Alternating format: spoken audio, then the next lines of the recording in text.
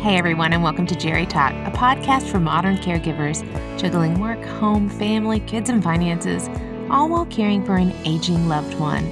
You know, we understand that life can be really stressful, especially when caregiving is involved. So JeriTalk is here to provide you with resources and tools to help you not only survive this time, but thrive. Today on JeriTalk, it'll be a little different. I know that many of you are hustling through the Christmas season, and life can get really stressful right now. You know, for a lot of you, this is a hard time of year. It may be the first time since losing someone that you love. It may be the first time that someone can't be part of your Christmas or part of your holiday time because they've lost some independence. There's just a lot that happens this time of year. There's a lot of grief. There can be a lot of sadness.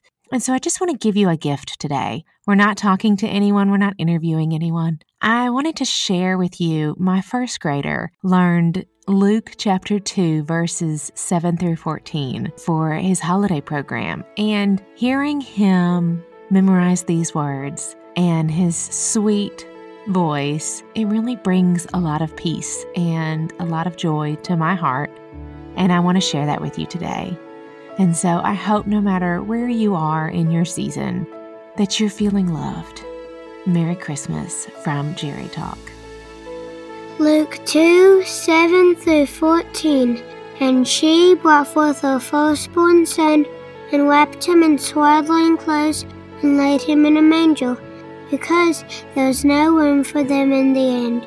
And in the same country the shepherds, abiding in the field, keeping watch over the flocks by night.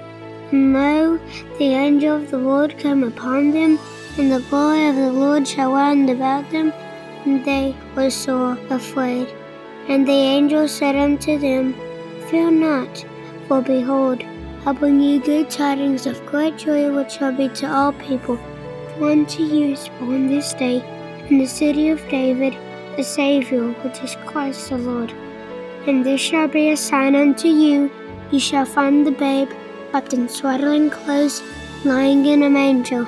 And suddenly God sent the angels, a multitude of heavenly hosts, praising God and saying, Glory to God in the highest, and on earth peace, goodwill towards men.